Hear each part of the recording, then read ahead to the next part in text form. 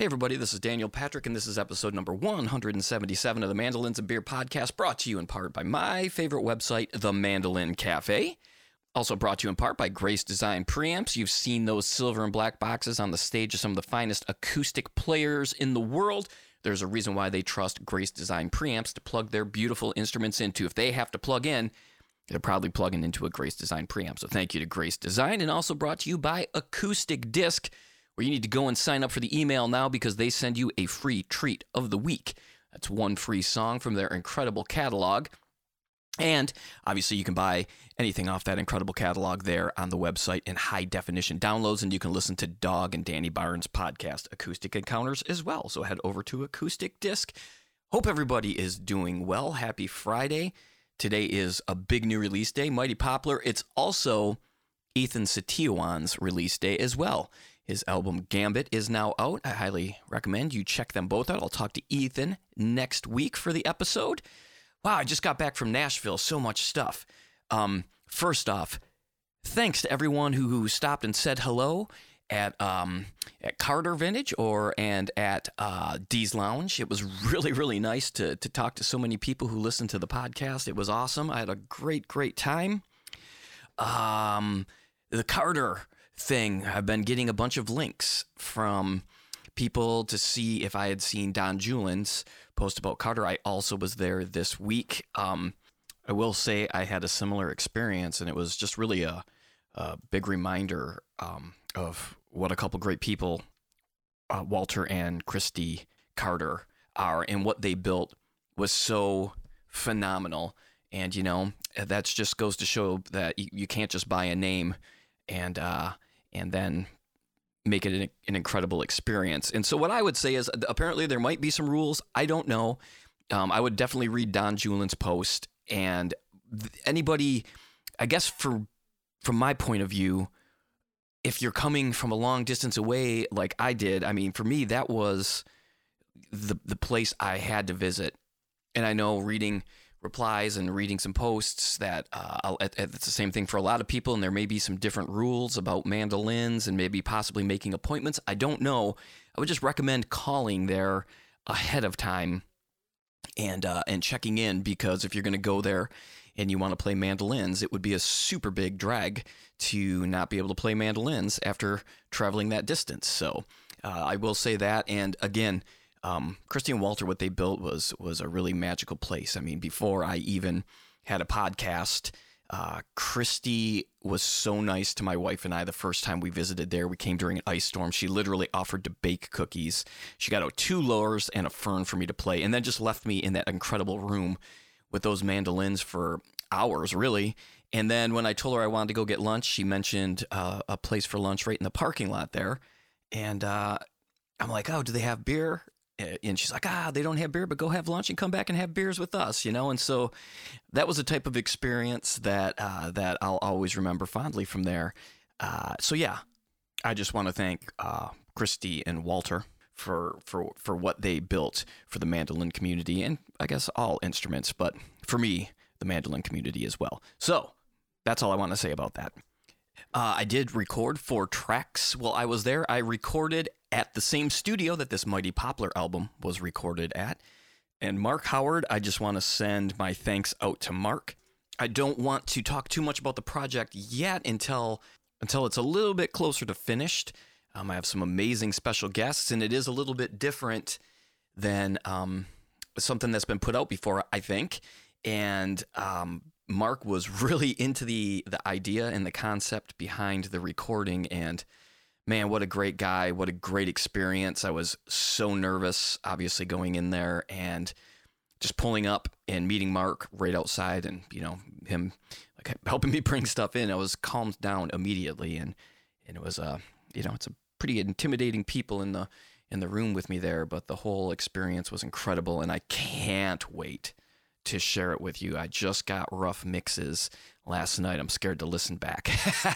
It was so much fun, though. So anyway, thank you to Mark. And yeah, it was incredible. I love it out there. Okay, let's get into the sponsors this week. Peghead Nation. With Peghead Nation streaming video courses in mandolin, guitar, banjo, fiddle, dobro, ukulele, and bass, you'll learn bluegrass, old time, and other styles from some of the most talented players and instructors in roots music. Peghead Nation features an incredible lineup of mandolin instructors, including Sharon Gilchrist, Joe K. Walsh, Mike Compton, John Reichman, Aaron Weinstein, Marla Fibish, Chad Manning, and Ian Curry. You can learn it all. All the courses include high-quality multi-angle video lessons, downloadable notation and tab play-along tracks, and plenty of tunes and songs to play. Join any of Peghead Nation's video courses now. Get your first month for free. Just go to pegheadnation.com and use the promo code MandolinBeer, all one word, at checkout. Northfield Mandolins, let's build more than a mandolin together. Check out their website at northfieldmandolins.com. Download their app at mandosummit.app for lots of special performance recordings, demonstrations, and special workshops. She texted a little bit with my buddy Adrian from Northfield, and they've got some exciting stuff coming up. Really excited to talk about that. Tone slabs. Used my tone slab in the studio for about 9 hours. Loved it. Frank Sullivan and his partner David Welch are putting some incredible slabs of tone together. Go to toneslabs.com and check it out. They got all the shapes you could want. And actually, they just had a great video from the Slaboratory on their Instagram asking for suggestions as well. So go check out toneslabs.com. Get yourself a slab of tone today. Ellis Mandolins, handcrafted mandolins designed and built in Austin, Texas. Sound and look beautiful. Be sure to follow them on the Instagram. And Elderly Instruments. I always have a great experience at Elderly Instruments, and Elderly is your trusted source for new, used, and vintage fretted and stringed instruments. For the experienced beginner player, their vast selection of mandolins, guitars, banjos, ukuleles, and did I say mandolins, includes all of the accessories and books to go with them. All instruments are inspected and set up for easy playability, and their down-to-earth and knowledgeable staff are there to help. Now in their 51st year, they're family-owned and operated. They ship worldwide, and you can visit them anytime at elderly.com. Heck, give them a call, 517-372-7880. Let's get into this episode with Andrew Marlin. Cheers, everybody. I remember very well on a Carpentry day, just as I was leaving home for a distant land. Okay, man, it is my pleasure to always be able to welcome back to the podcast Andrew Marlin. How's it going, Andrew? Doing great, man. Glad to be back on the show here on the podcast. Yeah, I'm so glad to have you back, and I'm glad for the occasion too. The Mighty Poplar album is coming out on the 31st of the month, and I remember you telling me about this prior. You might have even told me about it before I saw you at the Green Mountain Bluegrass and Roots Festival, where you guys were all taking photos and jamming. I've been excited to hear it, and just having it for the past few weeks, it's not left my, like if I'm on a walk or working out, I'm playing it. If I'm driving to a gig, I'm playing it. It's just an incredible album. Man, thanks for listening to it. Oh my gosh, absolutely. How did this whole project for you come together with these guys? It's kind of foggy now, but from what I remember, it was so I got a call from Noam, kind of just like feeling it out with me. Would I be interested in such a project? Like he and Greg were talking about it, and I was like, absolutely, man, I'd love to do this, So we started bouncing around ideas, and I guess they had already kind of laid out, what they wanted the band to look like and who, and luckily everyone was available to do it. So I think we bounced it around for maybe like a year almost. Of just like bouncing around tunes and talking about and trying to figure out when we're going to get into the studio. Finally it all came together in October of 2020. And I think over the course of about 4 days, we made the whole record. No kidding. Yeah. Wow. When you're passing ideas around for songs like these, did you pass like demo ideas around with them as well? Or did you just kind of sit down and be like, okay, here's the songs we talked about. What are you thinking?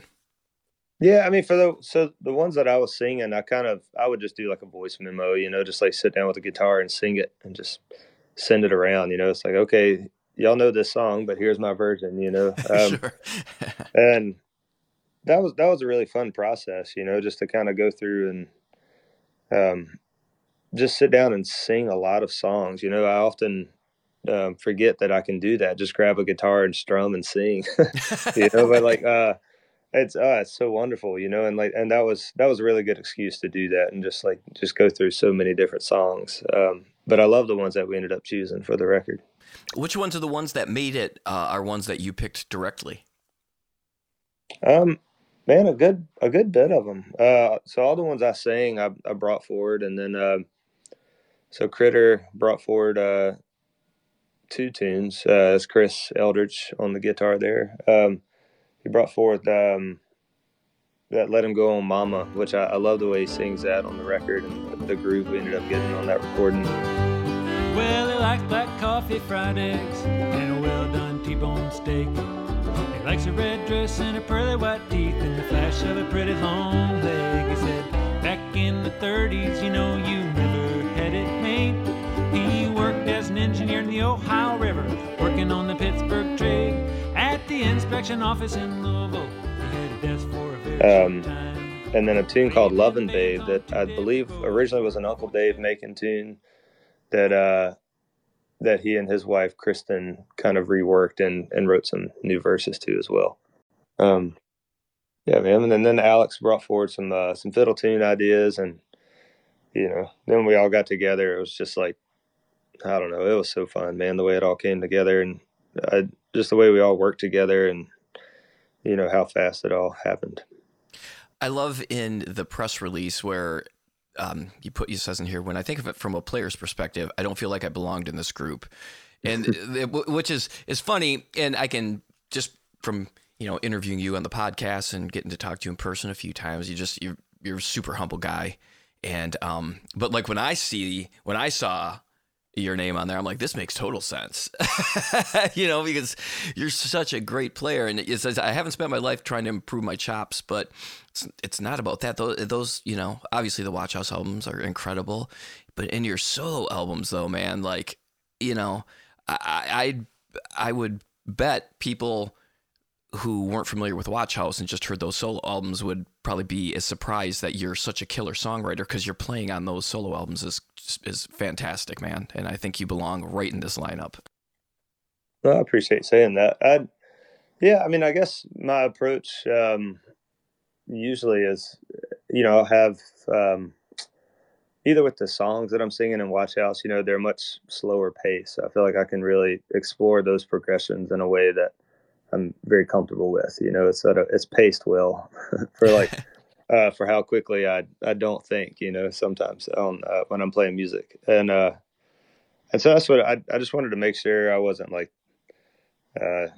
dropping the ball on the groove, you know what I mean, and like making sure that I was sticking right there with those guys. So I'd try to do a lot of practicing for that session, and be up on my chops and just mentally prepared, but I had no idea, man. Sitting down with those guys it's a lesson. Like every 30 seconds of what they play is an entire like week's lessons for me, or more. And so it was awesome, man. I've always been a tennis player. Like I love to play tennis. And I remember my high school tennis coach always telling me, it's like, if you want to get good, you got to play with people that are better than you are. And all of a sudden you'll find that you're almost keeping up with them with their strokes and like their pacing, and like I always find that to be true in music too, that if like whenever I can relax enough to actually enjoy the people I'm playing with, because they're usually better than I am, I just feel like I get pulled along. It's like they have their own wake, like they just kind of just pull everyone with them. And that's how I felt in this band, where I didn't feel like I had to try too hard.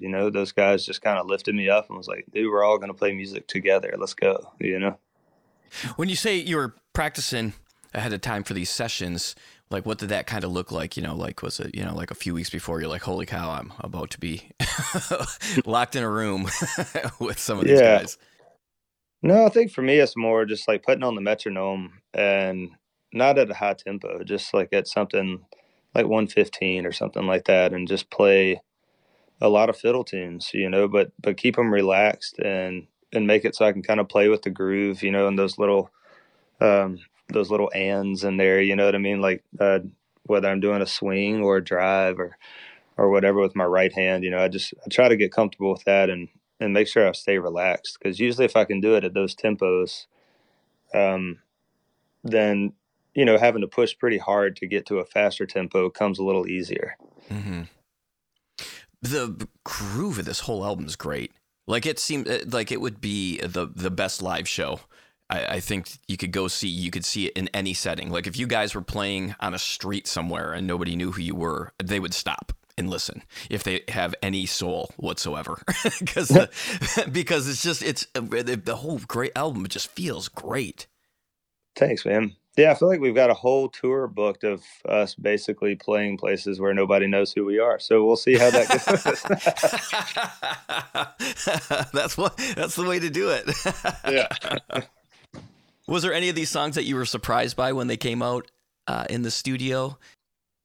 Yeah, man. I mean, most of them. I think some of the grassier ones were surprising to me, just because I'd never played, like, actually done an actual bluegrass record, and that's a big deal for me. And I just remember listening back to it, and it was like, man, this is awesome. Like, we sound like a bluegrass band. And that was a big deal for me. And it seemed like everybody else was super excited about that as well.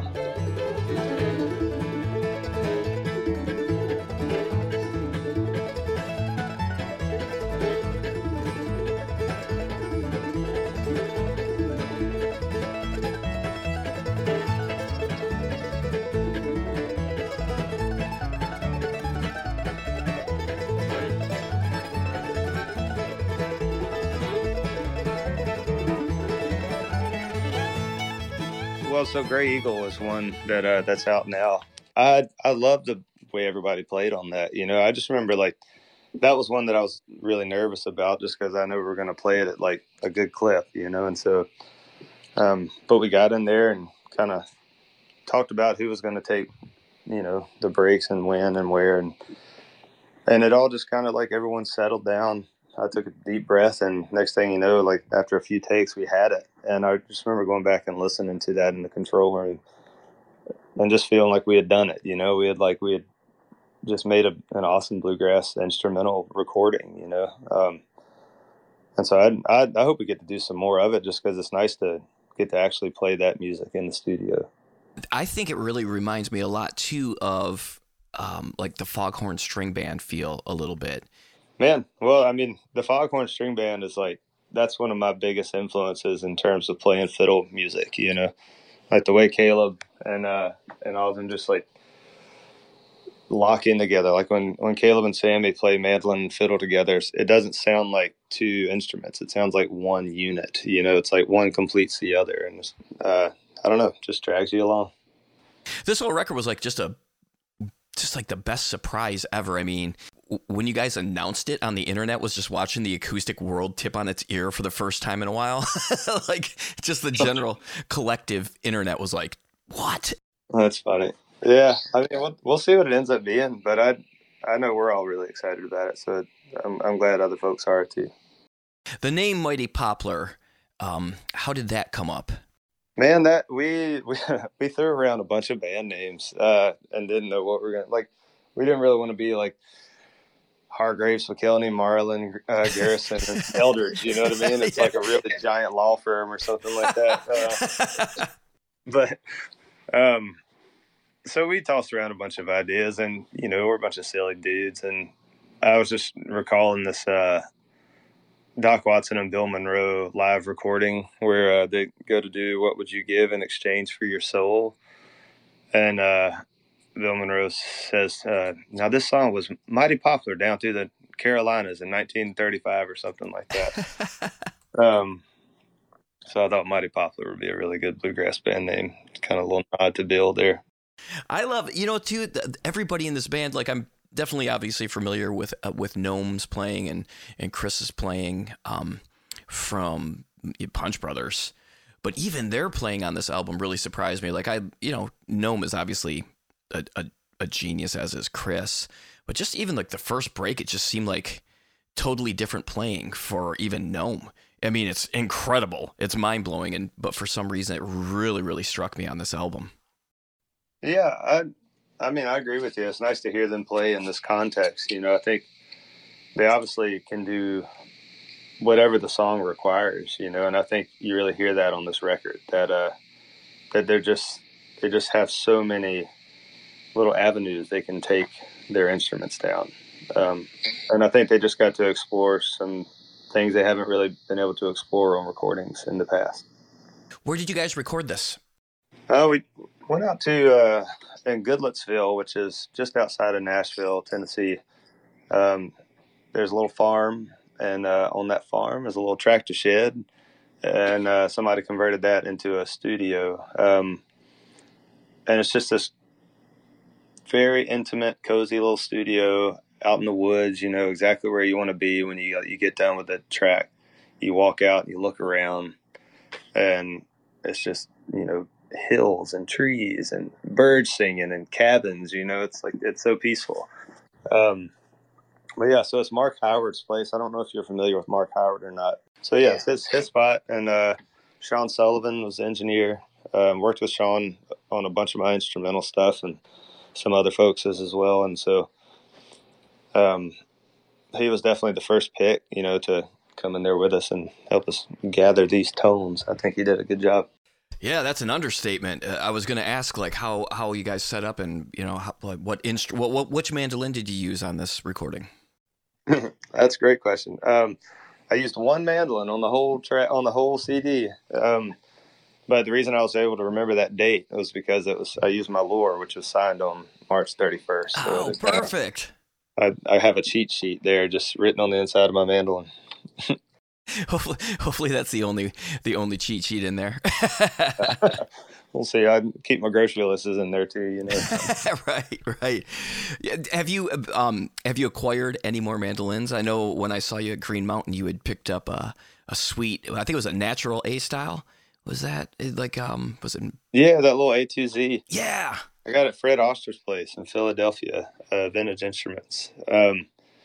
Man, yeah, that's a fun little axe there.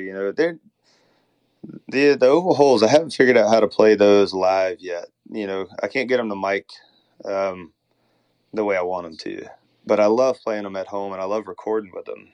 I think we've talked about this before on the show, but they're cool little mandolins, and they're not all great, but when you find the great ones, they're so much fun. Have you gotten anything else since then? I don't know if I have gotten anything since then. I don't think so. I'm trying to settle down a little bit and kind of declutter, man, and start focusing on music again. Right. We'll see. When you guys recorded, were you set up in a live room? Were you isolated? We were set up in a live room, yeah, just in a circle. We had, a few little barriers up, to kind of cut down on bleed. But for the most part, we're just set up in a circle and played it all live, sang it all live. Just went for it. How'd you mic up the mandolin? I know it's nerdy, but I love that stuff. I'm pretty sure we used an old Neumann KM84, I would say. That's what he usually puts on it. I mean, it sounds like it could have been done around one mic. It just sounds so natural, which is tough to do nowadays, especially with the technology out there, even if you record it in a rustic seeming way, it seems like it can be ruined, once everything gets mixed and mastered. And this thing just sounds, it's awesome. I love it. It's so warm.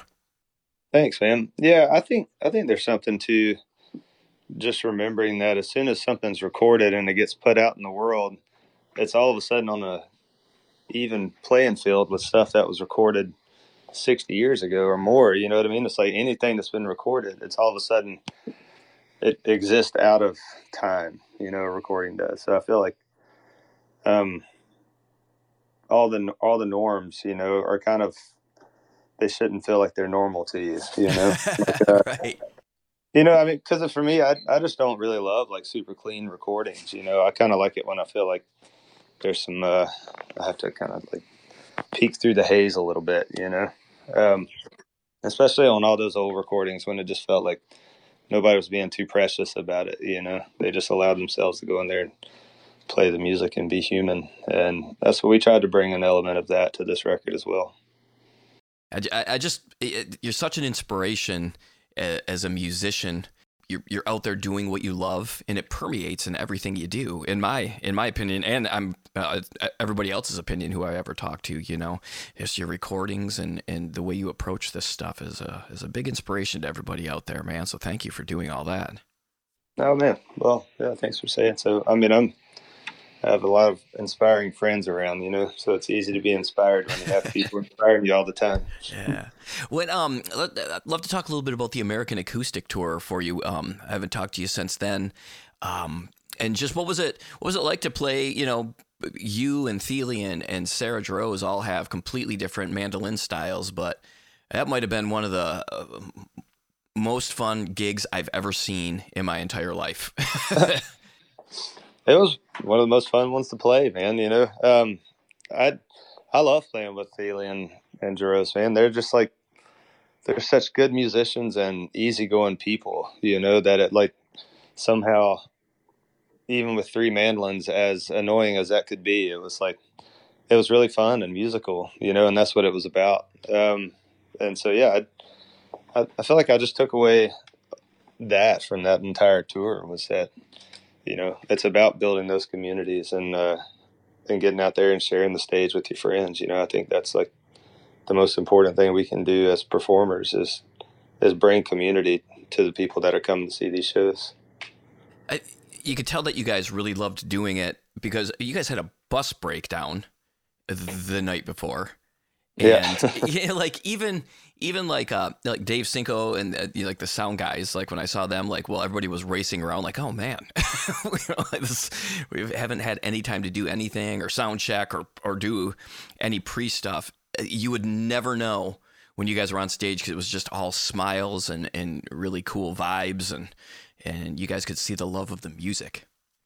Yeah. Well, I mean, speaking of Dave and like Mark or sound guy, that all those dudes, like the whole crew worked super hard to make our jobs really easy, so all we had to do is get up on stage and step in front of those mics and they were ready to go, and that does a lot for a performance. And I feel like it does a lot for the creative space that we can all get to together is when we feel like there's not a barrier between what we're trying to perform on stage and what's going to keep it from actually reaching the people that are there watching us and listening to us.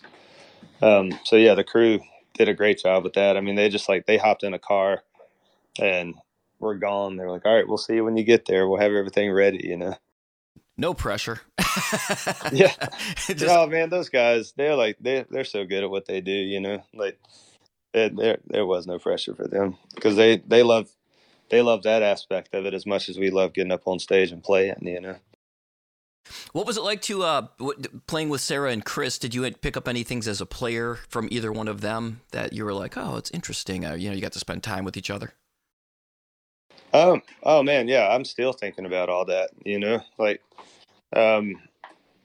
just to me, the thing I really took away from both of their playing was how relaxed they were and how they would get in the groove, but they wouldn't. I don't know. It's like they're not thinking about it. They're feeling it so deeply that they don't have to emphasize it. It's already there, and they're playing, and in their minds and in their posture. It's like it was really inspiring to see how easily they tap into the momentum of a song, And so I've actually been working on some of that too, just trying to practice how fluid their right hand and their left hand are together.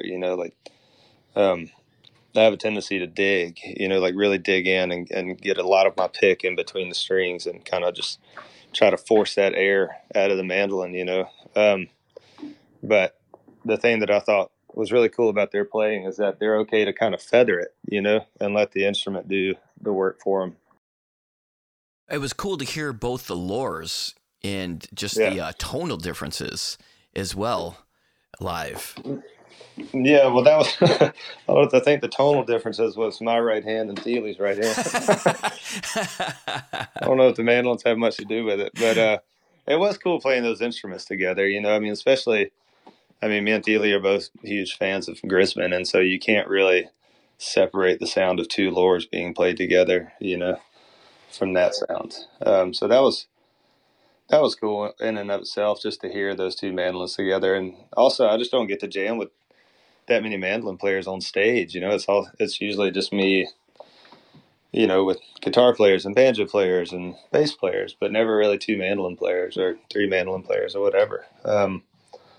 But they play well together. It's like this whole other thing that I often feel like we need to have the guitar back there, like strumming rhythm. You know what I mean? But sometimes just understanding the pace of the song and letting that space just kind of be there is a super fun exercise and a really fun way to play music. And then the Watch House, you guys been doing some duo gigs already this year, huh?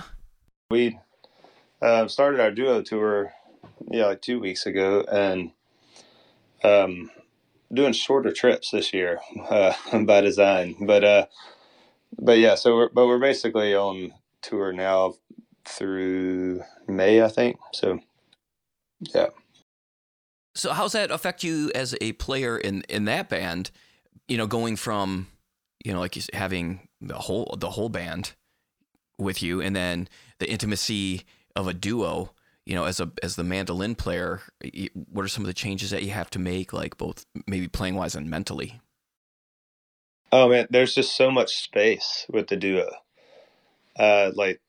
Sometimes I'm playing guitar and Emily's playing fiddle, or she's playing guitar, I'm playing bouzouki or mandolin, and we were just talking about how it really is kind of up to the lead player when we're not singing to take the song anywhere they want to, you know what I mean? And that's so fun. And I've missed that, and I forgot how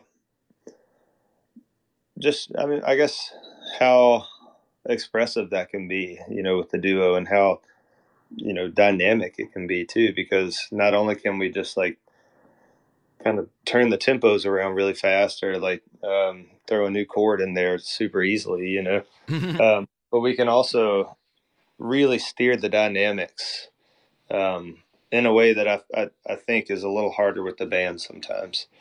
Not that the band can't do that, but it's just a little more extreme with the duo, like the quietest moments to the loudest moments. And I think that's probably my favorite thing about the duo is how easily we steer those dynamics. What type of stuff you been listening to lately? Anything cool out there? I always am intrigued. I love the Leonard Cohen song that you guys do on the Mighty Poplar album here. I love that tune, man. That song is so heavy, and but the way Leonard does it, it's just like extra heavy. It's kind of like, it's like, what's your spice level? And Leonard's like, I don't know, 1 to 10. Here's an 18. Well, the door, it opened slowly. My father came in. I was 9 years old. He stood so tall above me. His blue eyes, they were shining, and his voice was very cold. He said, I've had a vision, and you. So I tried to bring the spice level down to like a level 3, just so if you didn't want to pay attention to the lyrics, you've got a nice, pleasant song to listen to. Yeah, that's like right along the bluegrass standards. I always love like when you like don't pay attention to a bluegrass lyric, and you're like, man, this song is so fun, and then it's like about murdering people and burying them alongside riverbanks. Like, whoa. Oh man, oh yeah. Like sometimes it'll finally like a lyric will catch you, and you're like, that's what that song's about. Yeah. I've been showing my 4-year-old Knoxville girl for this long, and like, what in the world? Yeah. No, I know. But hey, that's the beauty of bluegrass. Yeah. So anything I love. I just love the varied songs and varied music you listen to. Anything cool that you've been loving lately? Man, I kind of get stuck in ruts, and like or not ruts. I say grooves. And I try to listen to a lot of stuff, but not everything catches my ear the first time, and right now I'm still kind of for almost 2.5 years running, I guess, just still completely enamored with the Paul Brady and Andy Irvine era of music, and what they were doing. Like Christy Moore and Planksty and all the songs he would bring. Starting now to listen to a little more Donald Lunny, who was just this silent killer in those bands, man. Like everything he played on, he would play bouzouki or guitar, or he'd play synths, and it's just super musical guy that isn't always taking like the solos or playing the lead melody out there, but he's just doing all these really beautiful textures behind all of that to make the actual melody more interesting. It's like my art teacher used to say, like, to achieve a really beautiful positive space, you have to focus on the negative space. And I think that's so true of music as well, and a lot of things in life, and I feel like Donald Lunny was doing that. He was playing with the negative space, and therefore really made the songs like open up for Andy and what was the fiddle player's name? Is it Kevin Burke? I should look that up. I think Kevin Burke's playing fiddle. But anyways, I'm starting to trail off here. But point being, I love that stuff. Like any of those old Planksty records, Planxty, Christy Moore. There's this one Christy Moore record I've been wearing out called Prosperous. It's from 1972. But I think this would have been probably before Planksty, maybe. I don't know all the history. I'm still kind of piecing it all together, but it's like a young sound for that band. Like what they ended up doing, you can kind of hear the beginnings of it all on this record, on this Prosperous record, and so it still kind of sounds, I don't know, almost like American, like folk music, but it's Christy Moore and this amazing band of Irish musicians doing all these different textures. I don't know, I can't explain it that well, but you should definitely go listen to it because it's a hoot. But I think practicing wise, my main thing is relaxing, man. I swear, I think that's the key to it all. And so that's what I practice, whenever I'm practicing is whatever tempo I'm at, I practice on relaxing, and I think if I can relax, then I'll know how to play it. That's my hope, anyways. That if I'm relaxed, then I can probably play pretty well. How does that relate to stage? I mean, obviously you have great sound guys and stuff like that. Man, what I've been doing is practicing with noise canceling headphones on. Oh, really? What? That's a great idea. Yeah, so I practice so I can only hear the tippy top of my note through the noise canceling headphones, and so I don't dig quite as much. So then this is just like when I'm practicing at high tempos, so basically it becomes more about the motion of it than the sound of it, and that's been a really great way to learn how to relax with just the intensity of how fast everything is moving. I feel like it helps me focus on just the movement of it instead of the sound. That is one of the smartest ideas I've heard. Well, hopefully it helps. Yeah. How did you think of that? Did somebody recommend that? You're just like, oh, I can barely hear what these are. I was trying to play with the metronome, and I couldn't put it on my speakers because everybody was asleep except me, and so I decided to put the noise canceling headphones on so that I could actually hear the metronome, without having to turn it up too loud. And when I did that, it was a perfect mix. Like I could hear just enough of my mandolin to where I could probably hear a little more than I usually can when I'm playing with Gnome, but like I could just barely hear it. And it was so fun, because it did, like I said, it became more about the motion of it. And I think that's a big thing, especially on stage when, like, even if you can hear yourself, it's still sometimes hard to hear because there's so much stimulation that, like, there's noise in my brain often because I'm like trying to not just listen to the people in my band, but I'm trying to hear them differently than I'm used to, because it's not, the source isn't their instrument. I'm kind of like having to hear them all like condensed through these speakers, with like only a fraction of the tone that I'm used to hearing coming from these musicians, and so that alone makes it hard to focus on everyone else in the band. So, let alone my own sound. So I felt like with the noise canceling headphones, hopefully I'm kind of tricking my brain into not feeling like I have to be able to hear myself in order to know what I'm playing and what it sounds like. Cool. Well, yeah, I mean, it's been fun. We'll see. I mean, you might ask me next week and I'll be like, man, this is a terrible idea. Don't try that. We were on tour and those guys they told me I just play too quiet. And yeah, I was just saying they can't hear me anymore. What did I do? Yeah. Have you guys gotten ready and rehearsed for tour yet? For the Mighty Poplar stuff? Yeah. No, we're going to get together at the end of the month and do some playing and figure out how we're going to get enough material together for a full set, though I don't think we're going to have any problems with that. No, I don't think so either. No, I'm looking forward to it, man. Well, sweet, man. God, Andrew, it's always just a pleasure talking to you. And well, I appreciate you having me on this thing again, and it's always fun to talk to you. Same here, buddy.